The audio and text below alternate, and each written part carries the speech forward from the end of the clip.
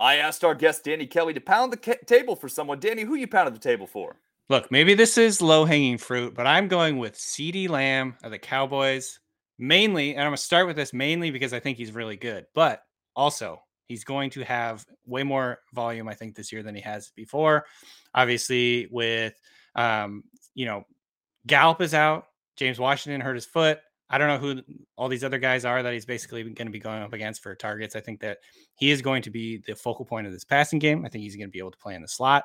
The Cowboys have been one of the faster teams, the top 10 fastest teams in terms of tempo in the league the last couple of years. They're going to be passing a lot. I believe in Dak Prescott. All these things together, even though Lamb kind of he was a little bit disappointing last year, obviously, but I still believe in the talent. I think he's going to go absolutely bonkers this year. So CeeDee Lamb is the guy I want to leave every draft with. I love it. I love it. You know, bad season, still pretty good. Still wide receiver too. I like the potential there. You heard Danny. Go get you some CeeDee Lamb. Now let's get to the show.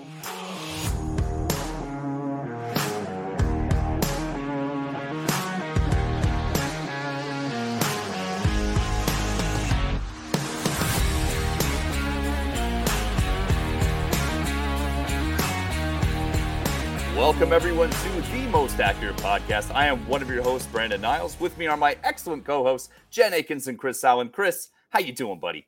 I'm not going to lie. I'm tired. Like I was telling everybody before we got started, I was at the Fantasy Football Expo up in Canton. Massive salute to Bob Lung, his family, and all the volunteers that put together such a wonderful event. But it was just so great to be able to hang out, even with just our own, like, 4 brethren. Like, spent the weekend with Jeff Hicks. Past John Daigle, Justin Edwards was there with me too.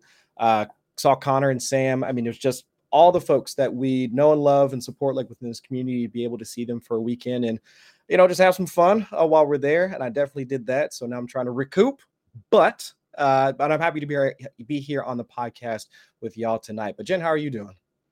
Well, I'm sad I didn't go. I know you're mad at me that I didn't go. As I've said, I would love to go to this. It's probably the worst weekend that you could pick to have a fantasy football expo. Let's be real. Like, my kids start in school in a couple days. I got, this season is crazy. And someone had to work. I stayed behind and actually, created content and edited like 10 articles while you guys were all partying. But other than that, I am well. Brandon, you didn't go to the expo either, right?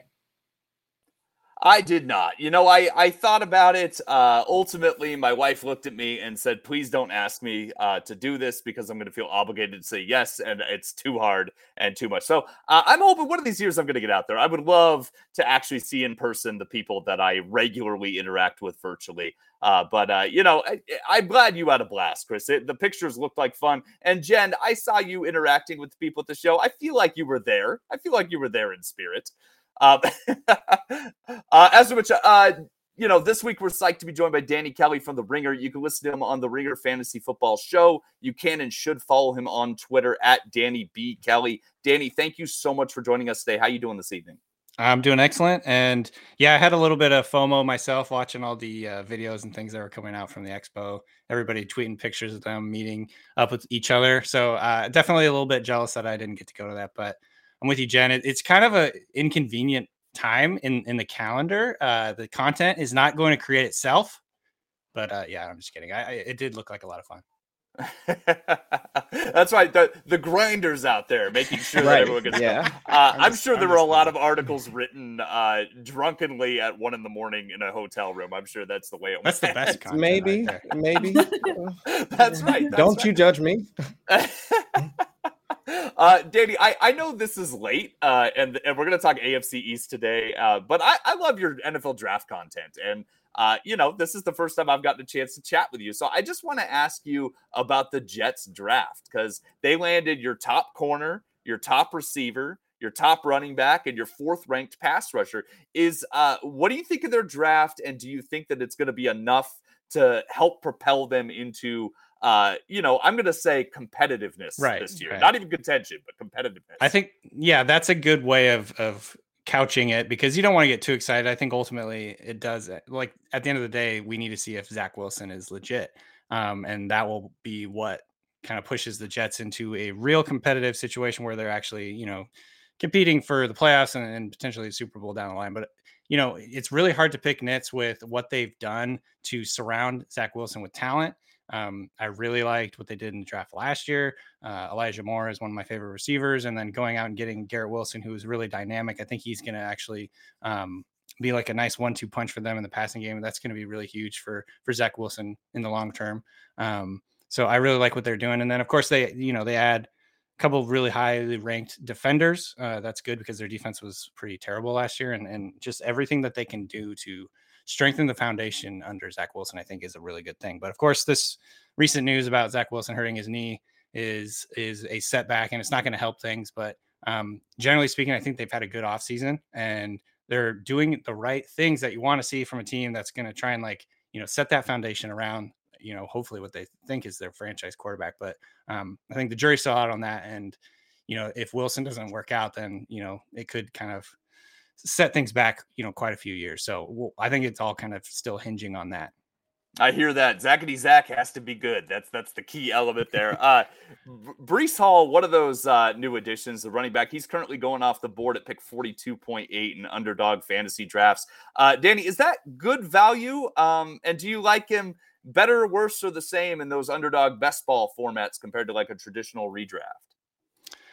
Yeah, I think best ball, it's definitely, I'm a little more interested in him in best ball than in redraft, just because it's going to be, I feel like, especially after this last weekend where you see Michael Carter coming in, he's like starting for the Jets. I know that's not necessarily an indication that he's going to be the starter all year.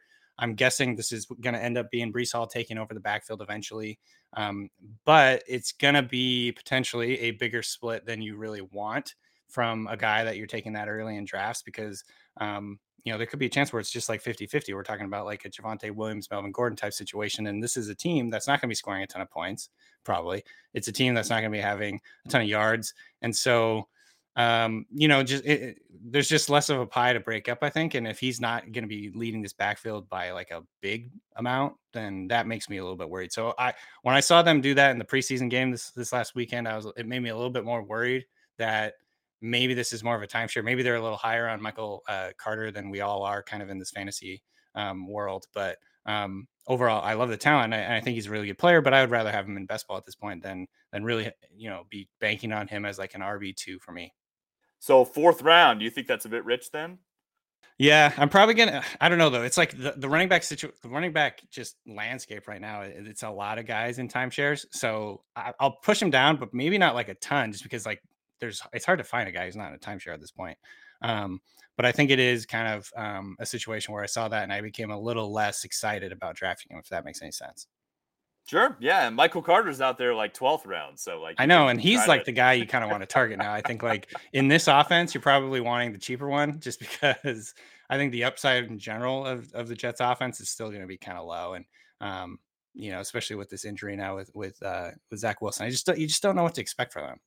Yeah. Yeah, absolutely. Chris, I know I've seen you a lot in those underdog lobbies, particularly in that Best Ball Mania 3 tournament where you can win $1 million and, give out tons of prize money. Are you buying those top 2 running backs in the Jets offense at cost, or are there cheaper backs you're interested in? For the Michael Carter discussion, absolutely. Just like for what you and Danny were talking about, it's the value proposition.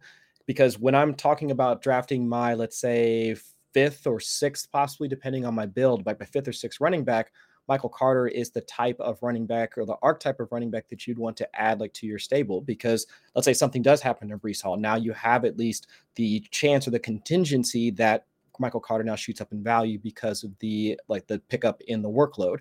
And also, if he is going to be involved in the passing game, I think he got 1 target just this past week, along with a few carries. So if he's also going to be mixing in the passing game, while he's not too terribly efficient in it, at the very least, if he's going to get some targets in that offense, and that's exactly what we want, a pass catcher that can do both. Because again, in the event that Breece Hall were to go down, sure, the Jets might tack on like another veteran running back, but it's not like it's going to be, let's say Brian Robinson and Antonio Gibson were out of the picture and it was just J.D. McKissick. We wouldn't expect him to take over the lion's share of the workload, that sort of thing. So I like Michael Carter like at cost, but Breece Hall, it's a little bit tougher. Just depending on what your earlier picks are, I mean, that might kind of pigeonhole you into taking somebody like Breece Hall, because at the very least, you can tell yourself a story where he gets 60%, 70% of the workload, like somewhere, I mean, just the majority share like of the workload over the entire season, gets the post-bye rookie bump, and we see more of him at that point. Okay, fine. Like I can tell myself that story. But at the same time, I mean, if he's being drafted at RB 18, all right, I could get, maybe it might not be the best arbitrage value, but let's say I get J.K. Dobbins at RB 20. Coming off injury, I get it, but just a year ago, I mean, he was top 5 in success rate. I mean, top 10 in yards per contact after yards after contact per attempt. Yeah, that's why I'm tired. And also 5th in breakaway runs, so he was still explosive too. So I get the fact that he's playing with Lamar. But it's just that if I can get him somewhat cheaper and I can also make up some of the same production that we're expecting from Breece Hall, cool. And if you even want to swing for the fences, take AJ Dillon, who's going probably about a round-ish later than him, who also has, again, the contingent value, but also he was more efficient than Aaron Jones as a runner last season, 1st in success rate according to Football Outsiders, also more efficient as a pass catcher than Aaron Jones, just Aaron Jones actually had more targets than him. So it's just, there are other running backs that I could still see having at least that sort of narrative, like the same production as Breece Hall in the same-ish round, but maybe I can get, instead of having to take Breece Hall, I can take, let's see, in the 4th round. What is that? Terry McLaurin? Is that Deontay Johnson? If you want to like hop back into the Gabe Davis debate, I mean, you could take him too. So I it's like like those 4th-round receivers, Chris. Yeah, I mean, there are other guys at other positions that you can take a look at versus having to take Breece Hall. So again, it's just who are your picks beforehand, and that's where you can kind of make the decision as to whether or not Hall is worth the pick at cost. Yeah. I actually hate the 4th round, but that's a whole other discussion. It's tough. I think the 4th round is gross. It's the worst round in best ball right now for me. I don't know. It's almost like the dead zone for wide receivers. It's super gross. Yeah. You know, one of the things I love about best ball is you don't have to pick the right weeks, right? You play those underdog best ball tournaments, and like any of those spike weeks, you're going to get benefits from. Dobbins is a target for me because of that reason, Chris. You talked about him. He had 8 carries inside the 5 during his rookie year and scored 7 touchdowns on those carries. Like Gus Edwards had like, I think he had 9 or 10 or 11 or something, only scored 3 on the same amount. So, you know, he's the most effective short yardage rusher that they have, at least when they get in goal to go. Those numbers get a little crazier when you get out to 10 yards because Lamar Jackson does so many Lamar Jackson things. Yeah, Lamar Jackson things, absolutely. Yeah. But I love, in best ball, I'm Dobbins is probably my preferred target. So maybe in redraft I might go after a Breece Hall there, but yeah, that absolutely, yeah. In best ball in those tournaments, I really like. Jen, I got to ask you, because I like to think of you as my voice of reason, Jen. Like when I get too excited about something that's ridiculous, you can come and be like, no, Brandon, you got to remember this stuff doesn't work out. It's training camp hype or whatever. Right now, I basically just wake up 3 times in the middle of the night giddy about Isaiah Pacheco. And I need you to tell me why I should stop drafting him now that his ADP is rising. Well, first of all, I do want to say you and I were in a puppy together recently, and you stole him from me. So I was not very happy about that. And it was a little above ADP at that point. But anyway, I'm actually not going to talk you out of him, at least not yet. He's currently a 14th rounder, which I think is still pretty acceptable. We want pieces of good offenses, right? Kansas City's good. This weekend, you know, he didn't really do anything that wonderful as far as what his output was. But what was a good indicator is he ran with the first team. He ran with Pat Mahomes and company after, I know it was a couple series in, or a couple plays into the first series. So, you know, that's a good thing, right? I think that, you know, we always talk about running back Merc on this podcast, and you know, you had Ronald Jones, you have CEH, but I think that, you know, a powerful, good rookie, Andy Reid, I think is going to run with whatever he can run with, right? And if he proves that he's the guy, he could certainly, you know, maybe not earn the lead back role, but he's definitely, at least what we've seen from preseason week 1, he's going to be part of this offense. So I think while he's still in double-digit rounds, I think he's absolutely draftable. I'm a little frightened for where he's going to end up, though, because I know, right? We're in week 1. He actually, I'm writing my preseason week 1 risers and fallers. I was writing it this afternoon. So looking at Pacheco right now, he has risen 38.6 spots in the last 7 days. So, and that's 7 days. So, you know, he could be a 4th rounder by the time we're done with this. I don't know. But for now, I'm totally on board with drafting him until he gets ridiculously pricey. Yeah, Danny, we're gonna go on to the AFC East next. I promise. That's what we wrote. But just real quick, are you in on Pacheco? All the Twitter hype going on? I think I fall somewhere kind of in the middle. Like, part of me is like the alarm bells are going off as like he's sort of the red herring this offseason, where the good news is really we should be bumping CEH up, I think, just based on the fact that he seems to be solidifying his starting job. He did come in, and I think he played the first like 7 snaps with Patrick Mahomes. It seems like he is the guy for them. Obviously, he's a first round pick. He had the gallbladder surgery or whatever it was last year that like really kind of set him back, I think, and this is coming out like a year later. So it kind of gives some context for why he just really couldn't hold on to that job. And honestly, why everybody else in the backfield was better than him last year for most of the season. But to me, the Pacheco stuff is more about, who's going to be your handcuff, I guess, in this offense or for CEH, rather than like, I'm really worried about him actually getting like legitimate workload. I do think there's a chance he kind of grabs a hold of some of the passing down stuff, because it sounds like that's really where he's separating himself is as a pass catcher. They're running him on some vertical routes. He's got that speed. He's got natural hands. But to me, it was like, this is good news for CEH more than I'm super, super excited about Pacheco. But, you never know. Like, weirder things have happened. You get undrafted guys that come in and surprise, and they end up carving out pretty good roles, especially when there's not a really strongly established starter. And so that's kind of the situation where you have to kind of try to take a flyer on it, but I'm trying not to get too excited about it at this point. But I think right now, like Jen said, like the price is still okay. It's not, he's still cheap. But so I'm definitely willing to like sort of take a flyer on him now, but if he moves up a lot, I'll probably just let other people draft him. All right, that makes sense to me. I'm just saying, all my underdog lineups have either Sky Moore or Isaiah Pacheco on Love them Sky at the moment. Moore. Love Sky Moore. Cranking out those best ball fantasy lineups. Breece Hall will cost you a 4th rounder if you want to go over there. I'm also playing some of the isolated leagues because they're low as $3. I love underdog over there. Excellent opportunities for me to practice drafting before my home leagues get underway. I'm like 2 weeks out from all my favorite leagues from every year. So listeners, if you haven't already, head over to 4for4.com/underdog. Find out how you can get a free 4for4 Pro or DFS subscription and a deposit bonus match with a new underdog account. So we are going to talk AFC East division preview. We kind of hit the Jets already, so I'm going to actually kind of skip the Jets, except Dude, I'm going to talk. a full thing ready. I'm supposed to do the Jets, but honestly, you guys covered everything I have, so it's fine. Yeah. So I am switching, and I was going to have Jen lead the Jets. I'm going to have Jen lead the Dolphins. But it's a better fit anyway, honestly. So, but I do want to quickly talk about the receivers. Danny, any of those receivers you're buying, Elijah Moore is the most expensive one. Corey Davis is a forgotten player. Garrett Wilson's kind of somewhere in that, in the middle out there. Yep. With the questions you already mentioned about Zach Wilson, what are you thinking about these receivers at cost? I really do. I'm still buying Elijah Moore.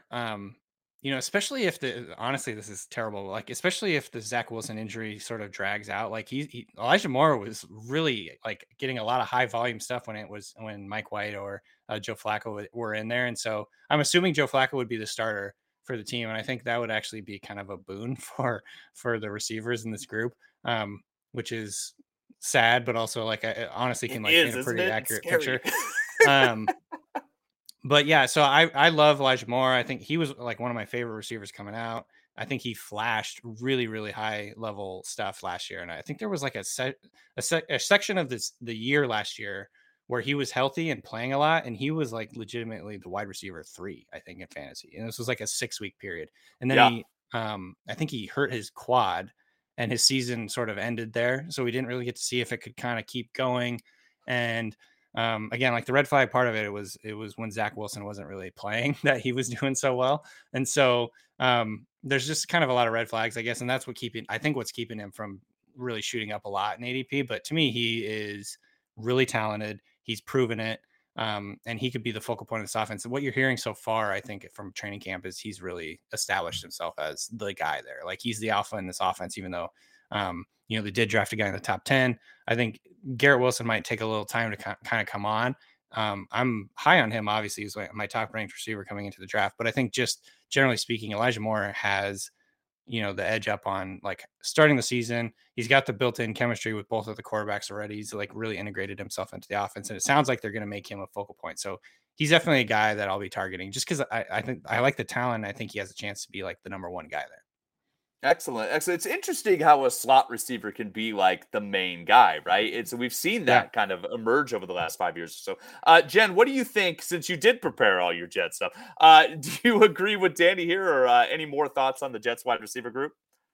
I agree with him. I am not really – I mean, I've got a little bit of Elijah Moore here and there, but I'm pretty much out on the Jets. I'm not going to lie. Like, I don't have no Wilson. I have no Corey Davis. I have no Braxton Berrios. Like, it's not going to happen for me. I will say, though, I've sprinkled in a little CJ Uzomah. I can't say that – I can't quit him, and I feel like he's insanely cheap. So, like, round 18, I'll throw him in there in the mix if I have that kind of build going on. But – I don't know. I just don't know.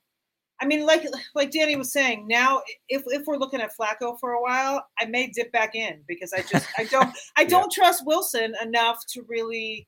I mean, even though there were, he put on like 15, 20 pounds, and there was all this hype that he looked better, but at the same time, I'm not sure I'm willing to trust that quite yet. So.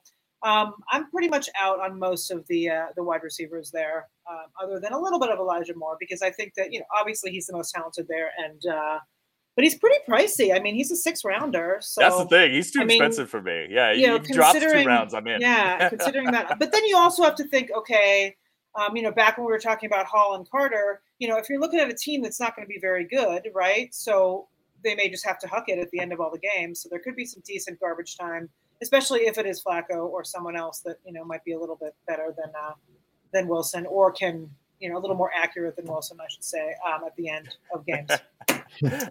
I like that. That's a nice way to put that. I like that. Chris, why don't you lead us into the Pats? Yeah, absolutely. And I think the easiest way to start with the Patriots would be with the running backs, because it's been, Dan, we all know we've been watching this Bellatrix hating running backs, hates our fantasy teams, all this stuff for decades, for time out of mind. So I think we already know the answer to the question, which running back should fantasy managers want, because everybody has been craving for Ramondre Stevenson to be the guy, I think, since the back end of last season, and to the point where now the ADPs have flipped as of right now on Underdog. So I know that Ramondre is the one that fantasy managers should want, or what fantasy managers do want. But can you sell me on drafting Damian Harris? I mean, maybe from a redraft standpoint, or even from best ball. I mean, should we be targeting Damian Harris, knowing what we know about this Patriots offense?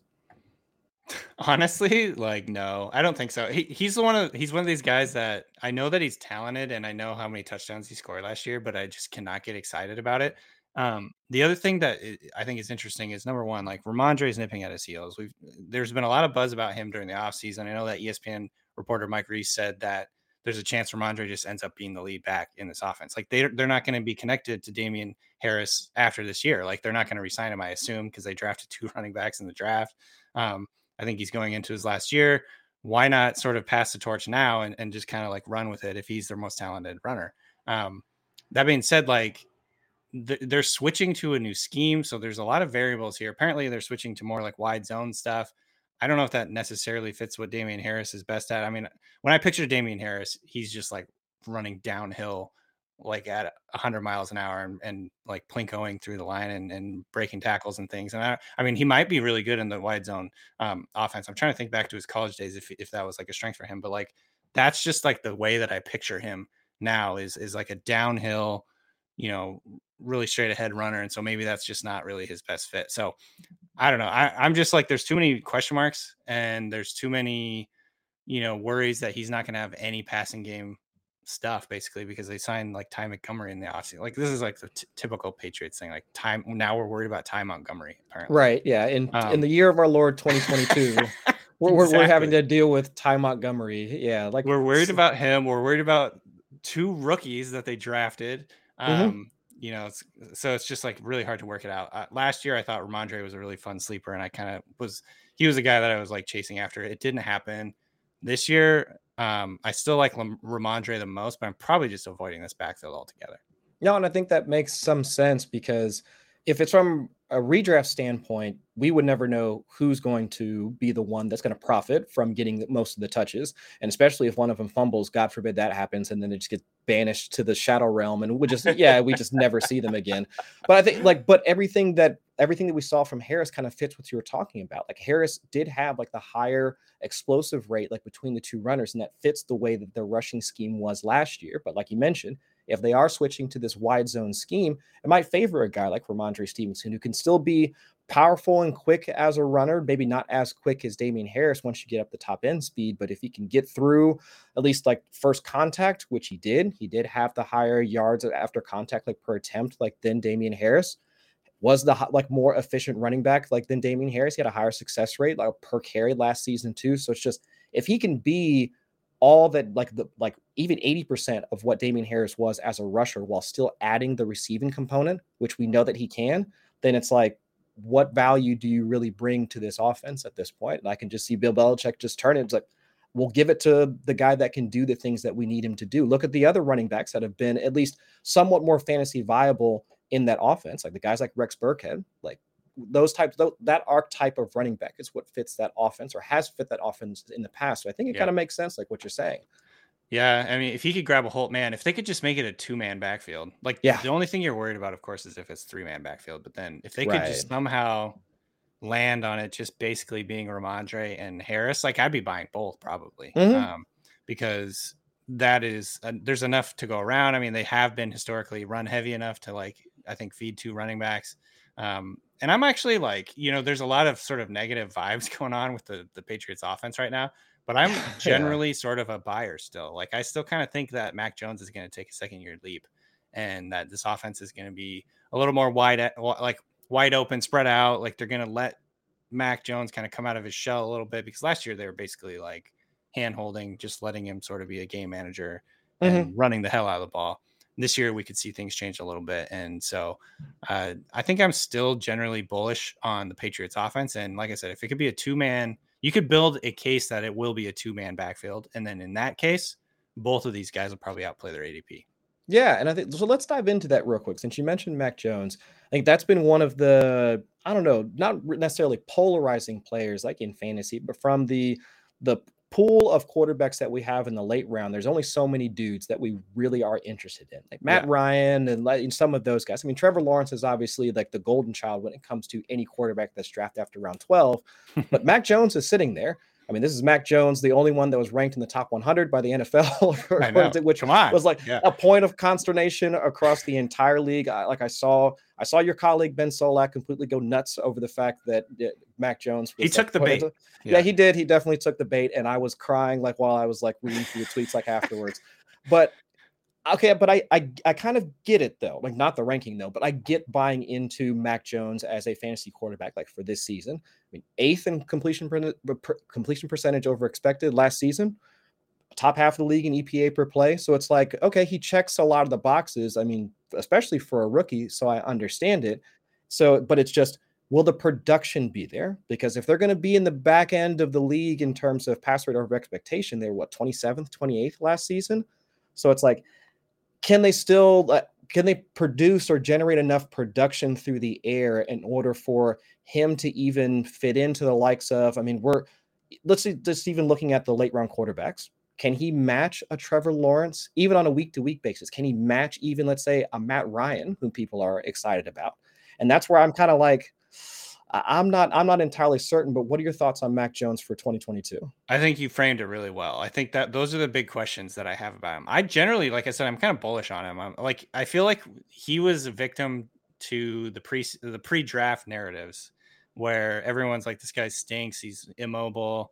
Because he was like compared to Lance and the whole Trey Lance, Mac Jones thing. I think that really, for lack of a better word, like it hurt his brand. Like it's hard to like get over sort of everyone's initial perception of a prospect, I think.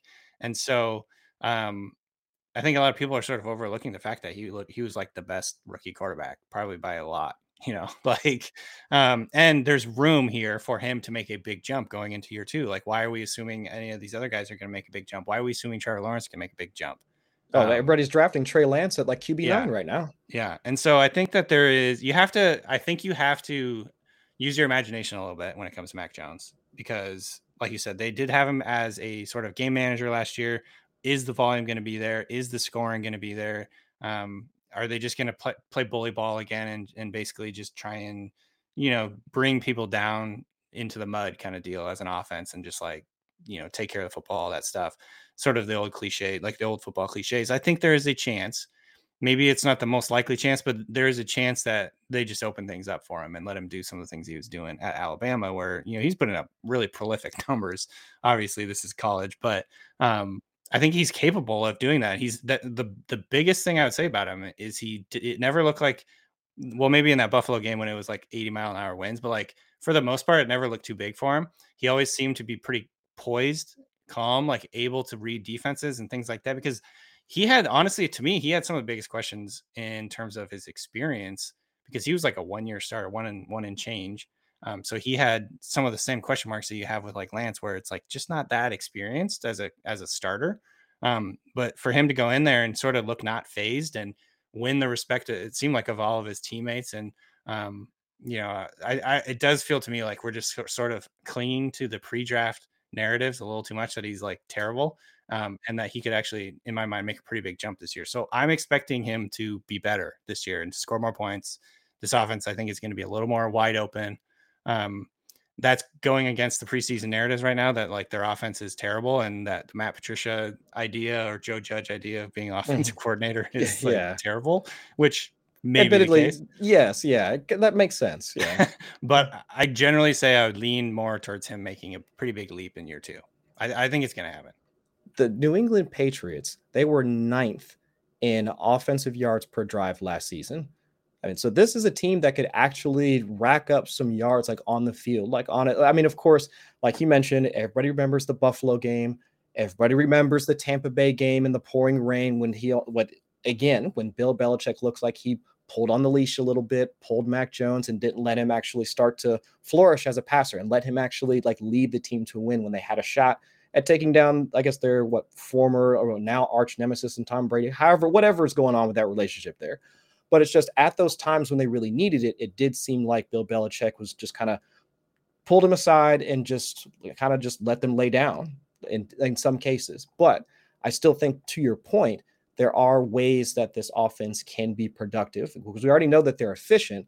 And if there's even a bump in their pace, bump in their pass rate over expectation, that we see more plays, they at least have the players for that offense to be explosive. Not even talking about the running backs. I mean, the wide receivers, they can be explosive. Like we know Devontae Parker, like in his range of outcomes, we've seen him do it literally against the team that he plays for now. I mean, he has gone for he's crossed the century mark against the Patriots a number of times. I mean, even if you want to talk, the other wide receivers too are legitimate explosive pass catchers. So I think it's possible. Yeah. I was going to say the other two things I want to add, they're faster this year than they were last year, which, I mean, I don't know. Can you remember any good offense that was slow? Like it seems rare to me. Like speed is so important, explosiveness. That's why, you have these big time receivers signing these massive deals. It's because when you have a guy who can win on the outside, it mitigates the need for like an elite left tackle, for instance, or something like that, because you have these guys that can win. So I think that their team speed will be good. Their increase in team speed will be good.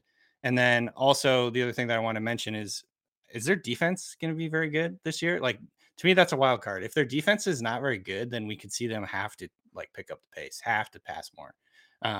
Things like that, where it changes sort of their philosophy and identity on offense, where they're, instead of being bullies, they're having to like catch up and things like that. So like with their, they're aged in the secondary.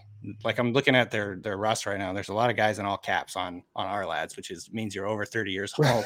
I'm like a lot of all caps players on their defense. So that's a little bit worrisome. So that might be something to think about too.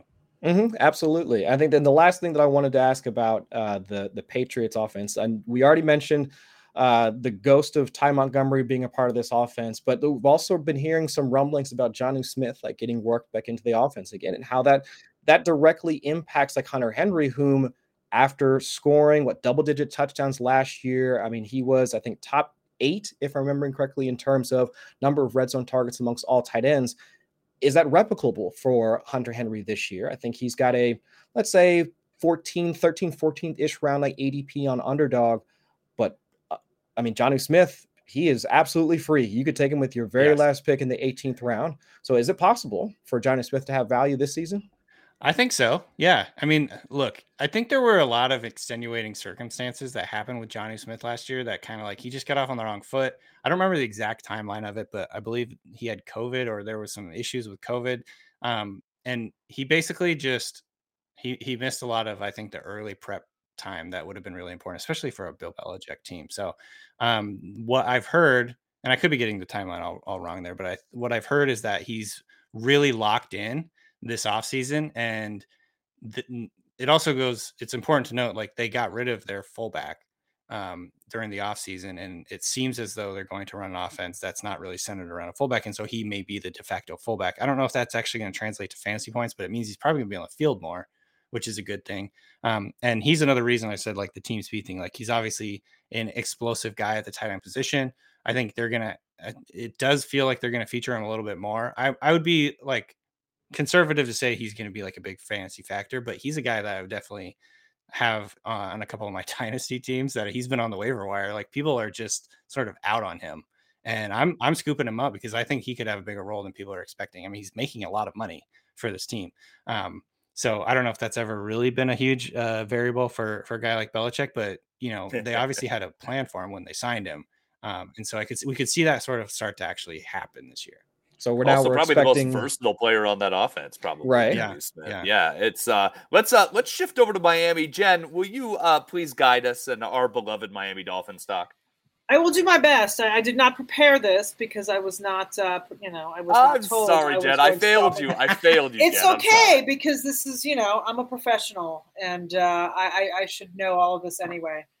So yeah, I guess let's start with the wide receivers in Miami. We got two guys going in early single-digit rounds, right? You've got Tyreek Hill.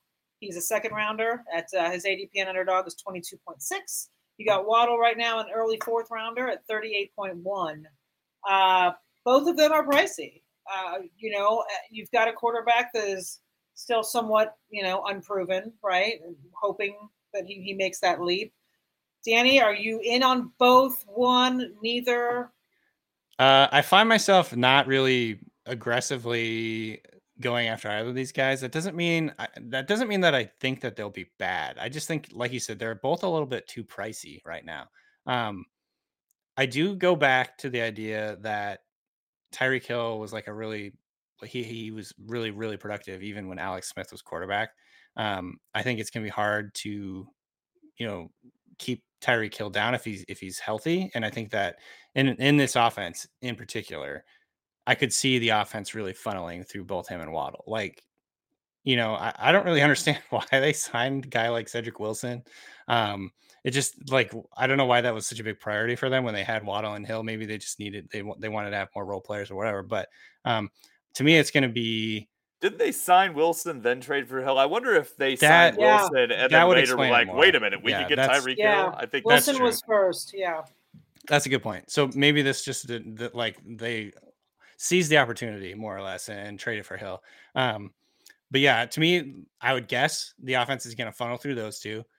I'm very excited to see how this offense works. I don't know if I'm excited enough to be committed to the idea that Tua is going to go off, but I also wouldn't be that surprised if Tua goes off because this offense, like, look, Shanahan, and I know that I know that Mike McDaniel is not Shanahan, but the Shanahan system, what he's been experienced in, what he has come up in as a coach, like they can turn random dudes into like guys that pass for 8+ yards per attempt, like every year. Like we've got Nick Mullins, just passing it all over the place. And so I think it's a fit for what they want to do in terms of like run after the catch, like get the ball out quickly, run after the catch, create ways that you can get guys open in space to create. I think Waddle and Hill are both some of the best guys in the NFL at that, honestly. Like get the ball in his hands and let him work. And that's like what you think of when you think of the 49ers offense. And so, and the RPO game that I know that Tua was super, super comfortable with in college at Alabama. Like a lot of Tua's stuff in college is just like hit your back foot, get the ball out, hit your back foot, get the ball out. dice up the defense that way. And I know that he was really, really heavy on RPOs last year, but that was with like one of the worst receiver cores in the NFL. Like, there's just he didn't have a lot of support around him. And they also got a new left tackle. So there's enough to build a narrative that I could see the Dolphins being good. I don't think I have the cojones to really like actually commit to it, but there's a world in which I could see this happen and I wouldn't be that surprised. Does that make sense? Like I'm not quite ready to commit to it, but it also wouldn't be that surprising. Oh, it definitely makes sense. I mean, I think there's a lot. It's weird. I feel like in the NFL, there's a lot of teams that we could have that same thing. It's like you sit here, and I know we're going off script here, but like you look at the Texans, and you're like, okay, you can talk yourself into them actually being decent. Yeah. They have pieces, and I feel like this year, I don't know. There's a lot of teams that are kind of in that in between, where like, okay, they may really suck, or they may actually be good and surprise us. Chris, do you have any feelings on the wide receiver core, Miami, that were not mentioned?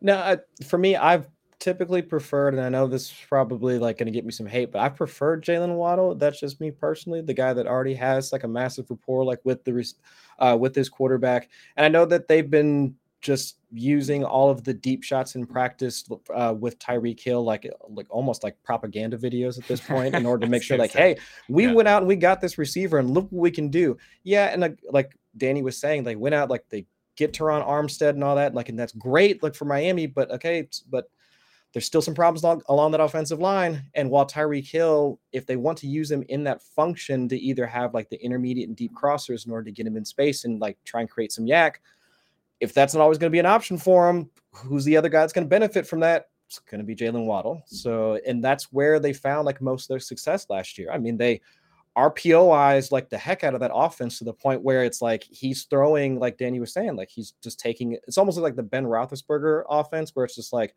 2.38 seconds, like time to throw, and then I'm just going to flick it like 5 yards down the field, and there's Jalen Waddle, boom, done. So if that happens, if that's the plan B for this offense, then Jalen Waddle, he benefits from that.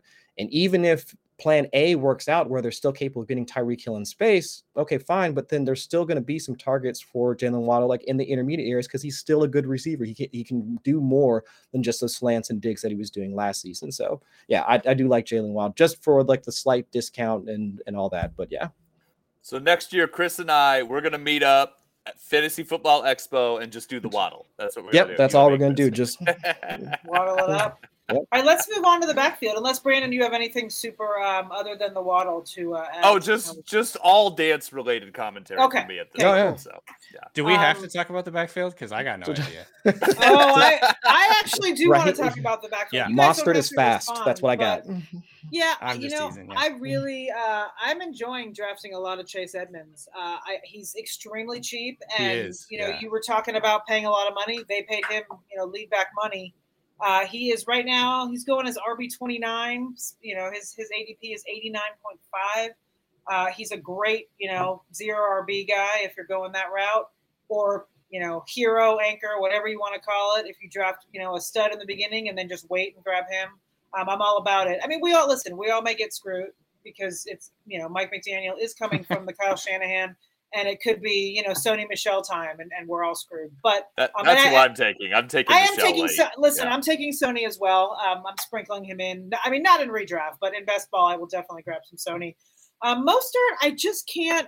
And I know he's healthy, and all signs point to that. And he is coming from, What'd you say, Danny? Right now, he is. Exactly. I just can't get behind him, and he's super cheap too. I mean, he's RB56. He's incredibly cheap, but.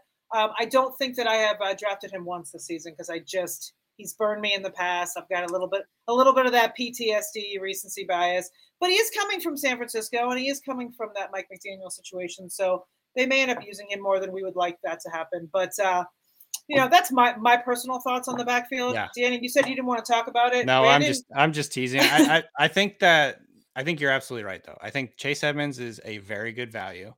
And then both Mostert, I think I probably prefer Mostert just because he's more explosive, but but with Sony, you can't really trust that he'll stay healthy either, probably. Right. So, I think just the familiarity Mostert has with McDaniel, with this offense and with the run scheme and like making the right reads and things like that gives him a little bit of an edge in my mind. But I think Edmonds is the one of the better values, honestly, and just in fantasy football. It's just hard to trust, but like you said, you're not actually paying all that much. So it's not like if you miss this pick, you're going to lose, your league or whatever. I think it's just people are sort of unsure what to expect from this backfield. They signed a bunch of guys, which always muddies the situation.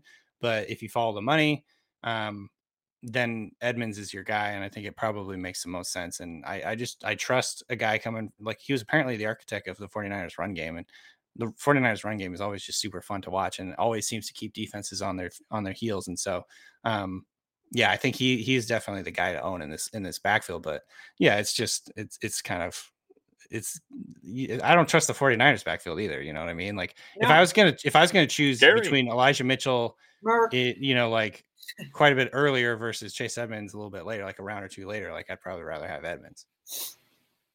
Yeah, no, I agree. And do either of you guys have anything that you'd like to add to the backfield? No. Oh, Brandon, you got something. I can see it brewing. I think Sony Michel was pretty good for the Rams last year. I like the Mostert and best ball thing because you're gonna get like 3 dynamite weeks from Mostert, right? They're gonna be phenomenal for like 3 weeks. I think in the doldrums of the season, all these backs have like histories of getting nicked up. I feel like you're gonna get Michel, is going to be an RB2 for like a 3 to 4 week run that you can trust in your lineup for like just that little gap of time. So I have no problem stashing him at the end of my rosters. I mean, based on my 100% unabashed homerism, and I'm even wearing the hat right now, I'll always take Sony Michel.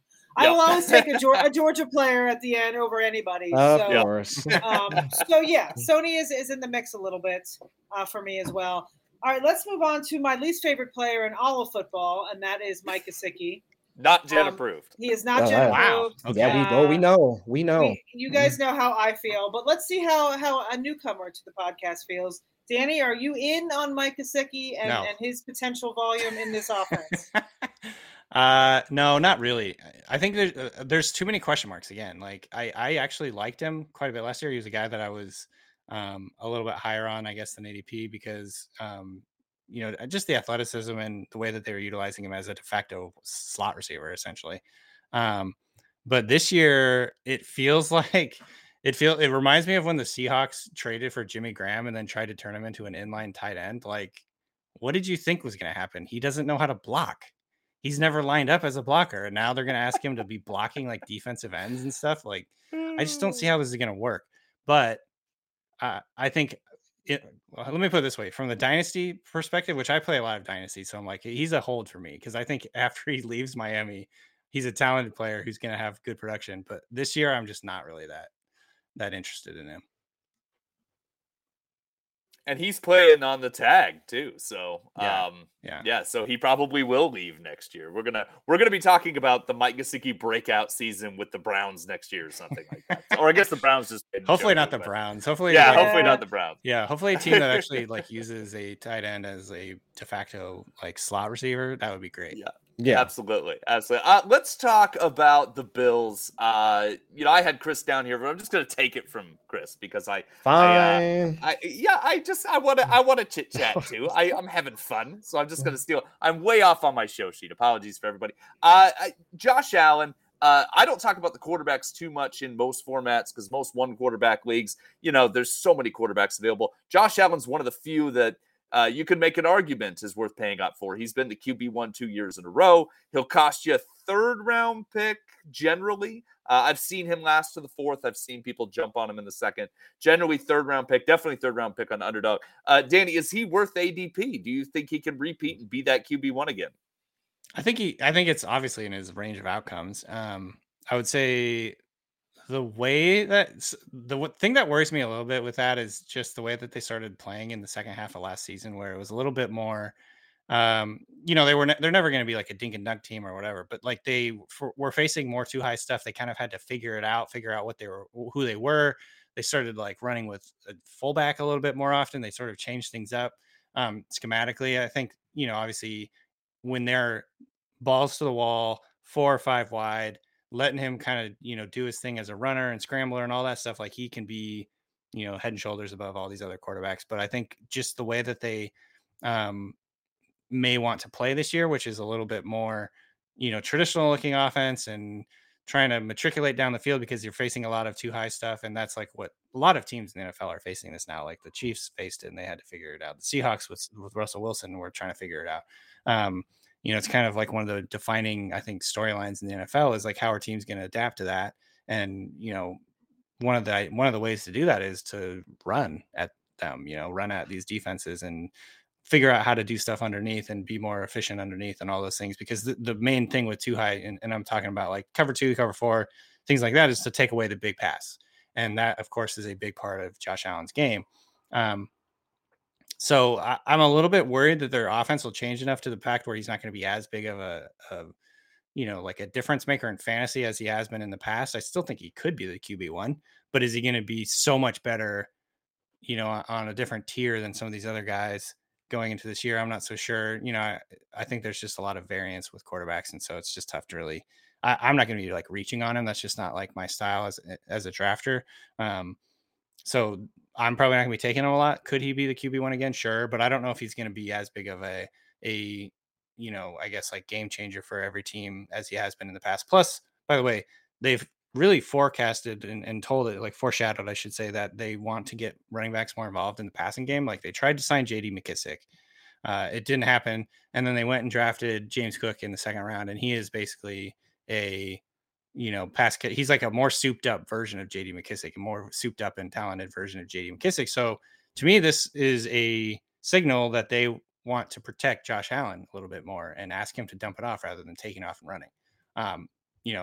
Will that happen this year? Maybe not. Like Josh Allen is, like for lack of a better term, like a wild stallion. Like he's going to run all over the place. Like he'd probably not. It's going to take a while to like for him to, I guess like get weaned off of running and things like that. But like I think this is a signal that they want him to do that because they want to protect him for the long term.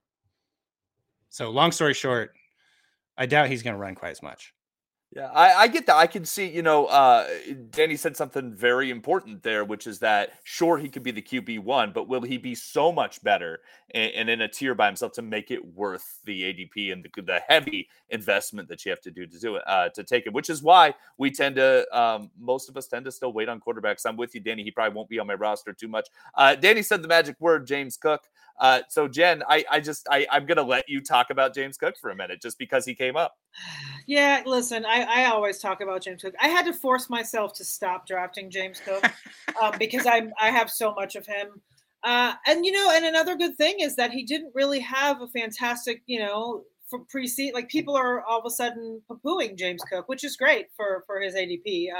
People have stopped, drafting him. But like Danny said, I mean, they went after J.D. McKissick. They want to get the running backs more involved in a passing situation to protect Josh Allen. James Cook is that guy. I've watched every snap in college of that kid. So right, Georgia. I am completely on board. I've always been on board. Same with Zamir White. Everyone is discovering him now. I'm like, I've been drafting him since, February, but whatever. Yeah, I mean, I like James Cook. I think he's still relatively cheap. I don't know what his ADP is exactly, but I know he's still cheap enough that I'm on board. And I think that, it's tough because at least at one point, him and Singletary were very close in ADP. I don't know if they still are. They were like within a few picks of each other. Pretty much. Yeah. And they still are. And so it's kind of like you have to just decide. I mean, I think it also depends on your actual league scoring format, right? If you're in a PPR league, maybe you go James Cook. If you're in a standard or a half PPR, maybe you decide to go Singletary. But I think either way, they're going to get those guys more involved. And I've always been on board, and I'm still on board, despite his, mediocre week one, whatever happened in the preseason. I don't care. On board.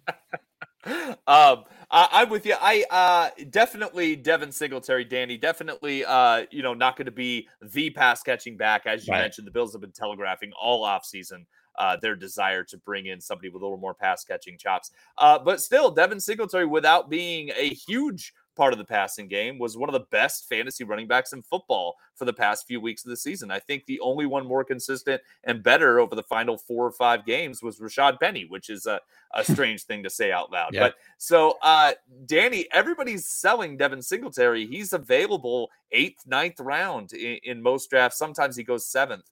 Is he a value at this point, or are you just as concerned about James Cook taking all his work? Yeah, I'm concerned. So here's the deal. I mentioned it earlier, like team speed is such an important thing. Like the Bills don't have another running back outside of James Cook who is like explosive.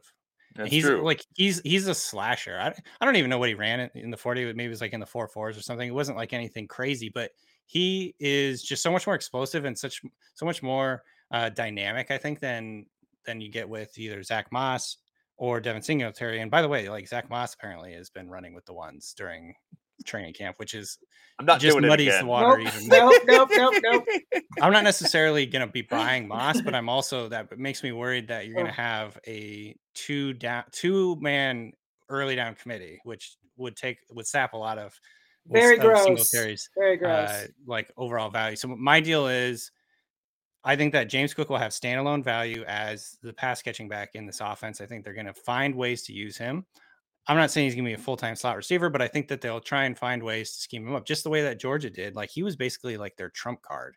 He would come in and line up somewhere in the offense, somewhere in the formation, and they would design these big plays around him, and he would create these big plays in their offense. I could see them sort of doing the same thing with James Cook, who is, like I said, just like the most dynamic running back that they have. He's the most explosive, slashing, like dangerous running back that they have.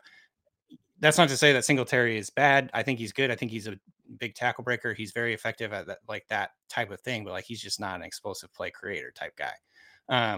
So I think that James Cook has a floor as a third down back who's going to be involved in the passing game. I don't know how high the floor is, but at least he'll be utilized in that way. But I also think his ceiling, which is why you're drafting him, is he just takes over as the starter on early downs too, because he's the most like explosive guy.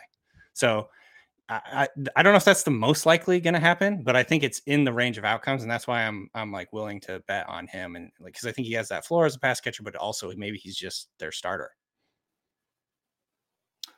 Makes sense. Absolutely makes sense to go after Cook and the upside in the passing game, which is what we chase after pretty frequently in general. Let's go over to the wide receiver group. Stephon Diggs, wide receiver 7 last year, kind of viewed as a to a lot of people. Danny, are you buying that as a disappointment, or is that are you still buying Stephon Diggs as that late first, early second round player? I think it was a little disappointing, like just based on what people were expecting. But like when you really look at it, like it shouldn't have been disappointing. Probably.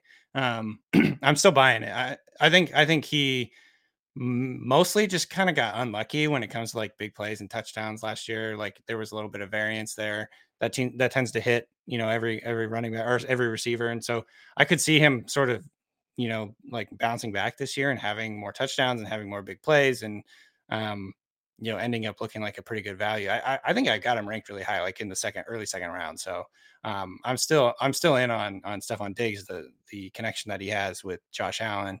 And just generally this offense, like I'm still pretty bullish on all of them. So, I like Stephon Diggs still a lot. I think he just kind of was victim to variance more than anything. Yeah, and I think the biggest question that a lot of folks have right now with the wide receiver group is how should we value Gabe Davis like for 2022? Like what are the expectations? Like I don't even want to get into like the massive crusade that happened throughout most of the summer over whether or not Gabe Davis should be picked where he's currently being valued at on Underdog. But I think at the very least, like since we're just talking about Stephon Diggs, he helps Stephon Diggs, because I think one of the biggest things that changed from 2020 to 2021 is Diggs slot rate. It dropped from about 32% in 2020 to around like just over like 20% in 2021. Yeah. So if he's not getting those layup targets because the Bills do not have a reliable outside or perimeter receiver, then of course, I mean, Stephon Diggs is still going to be stuck outside, and he was still able to produce because he's Stephon Diggs.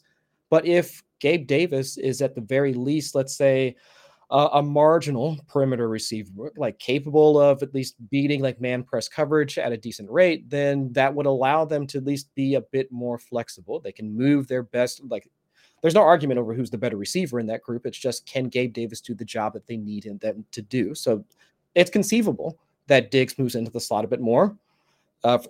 Much to the chagrin of anybody holding Jamison Crowder or Isaiah McKenzie, but it's just they give him those targets, and I think that's where we see Diggs get back to the first round, like that ceiling that we expect them to. At least I'm hoping. The pure volume, yeah. Like those layup ones are important. I think that you're absolutely right. Because I mean, I don't remember exactly when it happened, but there was a point where they started sort of phasing out Emmanuel Sanders, or maybe he got hurt and that forced Gabe Dave into the lineup. Yeah. And that changed their offense. We saw what Gabe Dave did in the playoffs, like just absolutely going bonkers, which we obviously are not going to expect in every game. But like, I think defenses are going to have to respect it. And he's shown that he has that speed to get over the top of defense. He has the ability to sort of like line up there and beat coverage. And that's huge. And like you said, that can kind of open things up for Stephon Diggs in the middle. So I'm so hopeful. I'm so bullish on what he can do. And I just kind of think he's one of the prime bounce back guys, but he's expensive. It's not, you have to have kind of conviction to take him in the first place. So I'm probably just preaching to the choir at this point. Oh yeah, absolutely. It's an investment. Definitely an investment for sure. In order to get essentially what the top 2 wide receivers, like for the Bills, along with their quarterback, that is like your whole roster. You might as well just go ahead and pick up James Cook on the back end. Go ahead and like get Dawson Knox, because with the amount of draft capital that you're essentially like sending to like through the Bills, just get all the rest of them, and then let's just send the whole roster like the Buffalo's way. But I do have just a general question about the offense for you, Danny. Do you have any concerns? I know you're talking about it earlier about their historic tendencies for 2021, but Brian Daboll's not there anymore. I know this is, yeah. So, I mean, Ken Dorsey, like he learned so much like from Brian Daboll, like over the past couple of seasons, like being the passing coordinator, quarterbacks coach, or whatever. So he's been around and he knows the broad concepts of what Daboll was doing. But like he mentioned, like since they had to make like in-season adjustments in order to figure out, okay, what are we going to do now that teams are playing us with more too high shells? But if they don't have the grand designer for this whole thing there to figure out whatever other like things that defense is going to throw at them this season, can they still be as efficient of an offense? Like also on top of that, if they're going to also ask Josh Allen to not run as much, and here let's use these other toys that we've given to you, like we've given you James Cook, we've given you Khalil Shakir, if you're into that, like we've given you all these pieces in order to like have as options instead of you just trying to barrel your way down the field and jump over linebackers.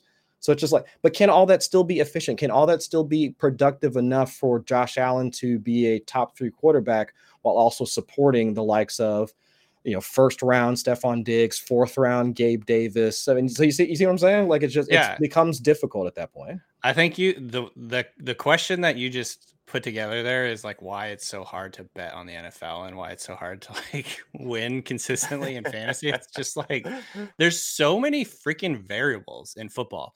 The play, like, I think on one hand, going from Daboll to Dorsey is like, on paper at least, like some continuity because he's been in the system, he's been in the team, in the program, and what they want to do offensively. He has a sense of what they want to do, but it's a massive X factor that's not really being talked about all that much, like relative to a lot of the other stuff, because there's a lot of coaching changes in the NFL over every year. But because it's not like we're doing this for Tampa Bay, but it's like it's Tom Brady, right? But this is a big factor because play calling is different than being in like. There's a distinct difference between an offense and play calling, like installing your offense and play calling. Play calling is play sequencing. It's adapting to what a defense is doing on the fly in a game. That's why you see like these coaches are looking at pictures. What were they doing on this play? Blah, blah, blah. Right. Like this, there's a real art form to it. And there's some guys that are really like knowledgeable about offense. Like obviously every NFL coach probably is like super knowledgeable about offense and like how to construct an offense. And the 2 guys in New England, I don't know about those guys. For them. I don't know what the hell they're doing. But like play calling and play sequencing and like stringing things together, knowing how to attack the weaknesses, all that stuff is definitely an art form. And we do not know if Dorsey has like that it factor that Daboll clearly had. I think it's definitely beneficial that he's like a former quarterback. So he like in theory knows how to like make a quarterback's life easier and all that stuff. But I think you're right. Like it is a big variable that we don't really, there's no way to answer that question because we don't know. Like we just don't know yet what it's going to look like. And so that's something that you have to consider. It's better than having some random dude come in from outside probably, but but it is a thing. It's definitely something that could be a bigger factor than I think people are making it out to be. So it's the type of thing that you just maybe we gloss over it because there's no way to answer it, but it is a factor. It's like taking a copy of a copy, where like you just you get most of it, but like the fine features. Have you ever seen Multiplicity? Yeah, that's it. Yeah. He's like the really dumb guy at the end. That's the one calling Michael Keaton. That's like, I like pizza. Yeah. Hopefully it's not that. She touched my pepe. I haven't seen that movie for like 20 years. Oh man, it's that's so a good. good movie. Yeah. Be a watch party for one of these episodes. Just bring back Multiplicity. I love it. We'll age ourselves very well. I'm gonna mercifully move forward. I have 2 more questions, but I'm gonna rapid fire. I'm gonna get all 3 of your responses in 5 words or less on the on this. Okay. So number 1, Dawson Knox, negative touchdown regression or worth the price of admission, Jen?